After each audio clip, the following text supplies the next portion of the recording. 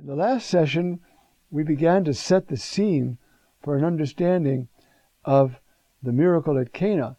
But not only the miracle at Cana, what we've begun to learn is going to help us as we go through the whole Gospel of John, who is, as everybody called him since the earliest days of the tradition, the theologian.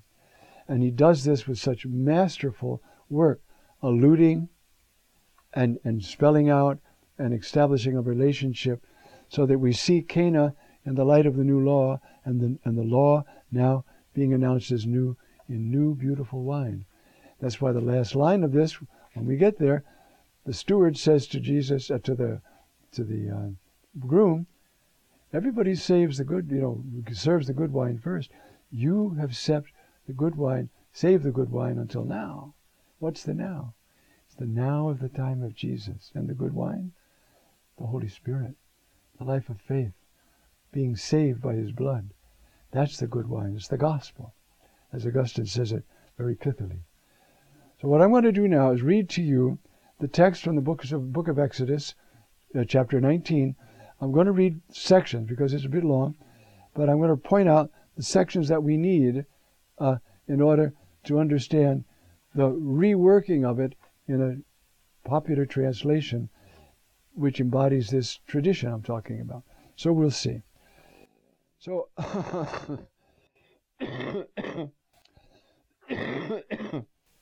on the third new moon, after the Israelites had gone out of the land of Egypt, on that very day they came to the wilderness of Sinai.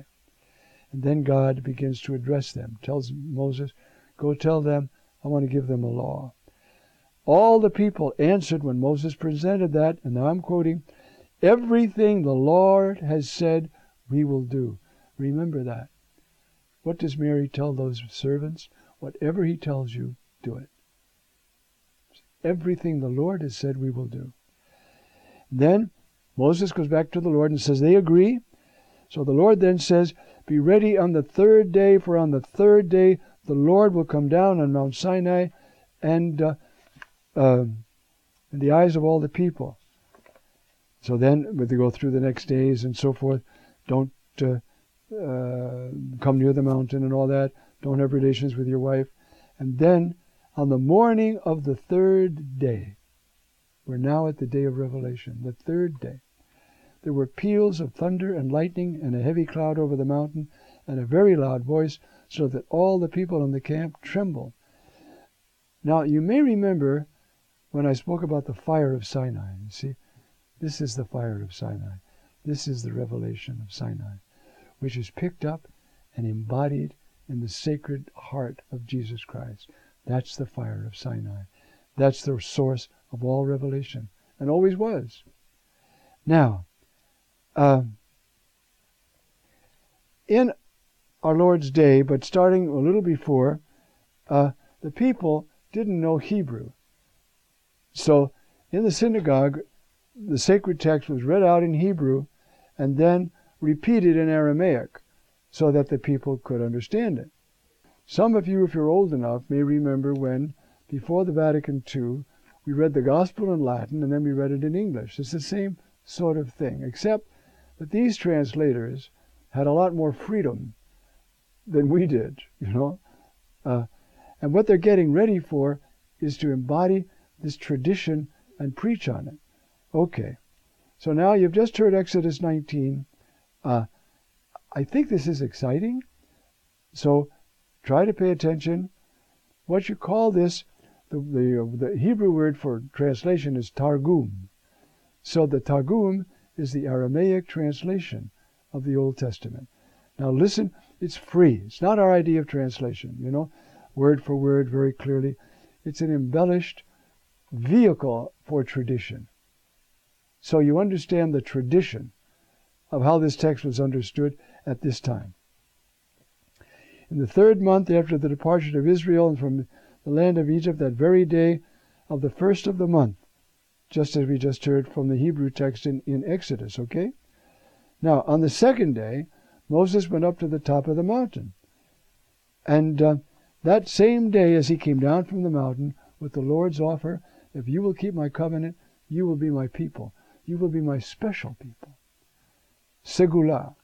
Segula is a little something not worth much, but worth a lot to the owner. So you'll be my segula. You're not worth much, but you're worth a lot to me. That's what he's promising, okay? That same day, Moses came down, and they said, all that the Lord has spoken we will do. So this is a translation, but you see, now on the third day, the Lord said, behold, I will reveal myself to you in the thickness of the cloud of glory. That last word is not in our text. Kavod.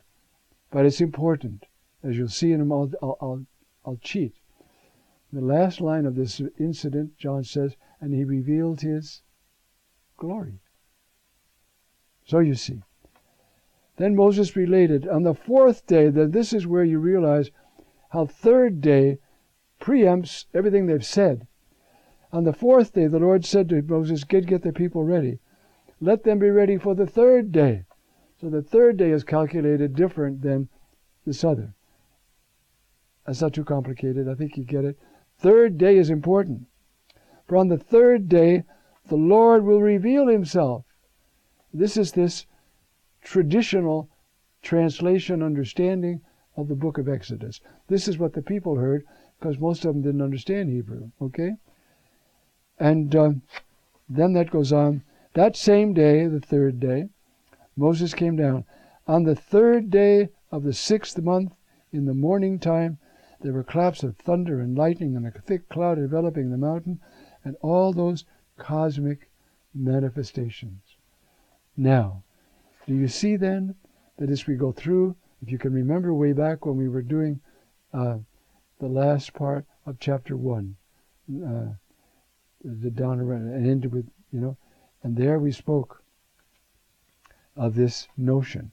And then on the next day, the next day, the next day, the next day, these are the next days here, which is a gradual revelation of who the Messiah is.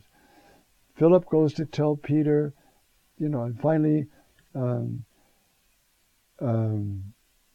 lovely man comes and says, you're the Son of God. You're the King of Israel. Because I saw you under the fig tree, you say that, okay? So, it's under that background, on the next day, the next day, the next day, which progressive revelation in John's Gospel. And then, out of nowhere, on the third day, but people, and they'd all be familiar, because this is one of the 3 pilgrim feasts that everybody has to go to. So they all know this. On the third day, there was a wedding feast at Cana. Now, once our mind is thinking like this, we could also realize that the notion of new wine and marriage, they're also linked. There's a text where it says, there it is, commenting on Exodus 19:17, which is the text we just read. Moses led the people out of the camp to meet God, and they stationed themselves at the foot of the mountain. Okay. Commenting on that text, Rabbi Ishmael said, the 2nd century, the Lord came from Sinai to receive Israel as a bridegroom comes forth to meet the bride. So this was a proposal of marriage covenant. You see?